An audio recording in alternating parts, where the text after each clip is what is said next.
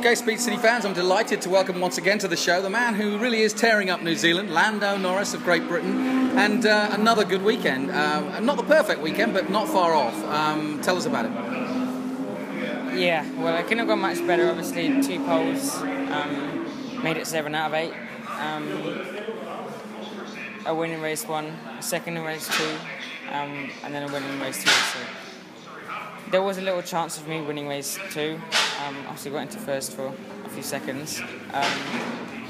So it would be nice to have a 3-race weekend, 3-race win weekend.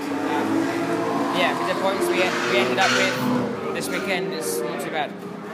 What about last 3 races? Obviously you're leading the championship now, and you've got a good, comfortable margin. You can almost afford to have one bad race. Not that we'd look to that, but do you feel comfortable going to the New Zealand Grand Prix in the last 3 races?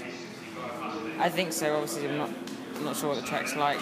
I haven't seen a video of it yet. But yeah, I'm sure if every race has gone pretty good so far. I just need to make sure I keep getting the results that I've got this weekend and the previous weekends. But yeah, I think everything should go to plan, and I'm quite sure we'll be fast. Finally, Lando, we've been talking to everybody obviously about why they've come here and what they're doing here. How important, how much do you value this championship to your career progression?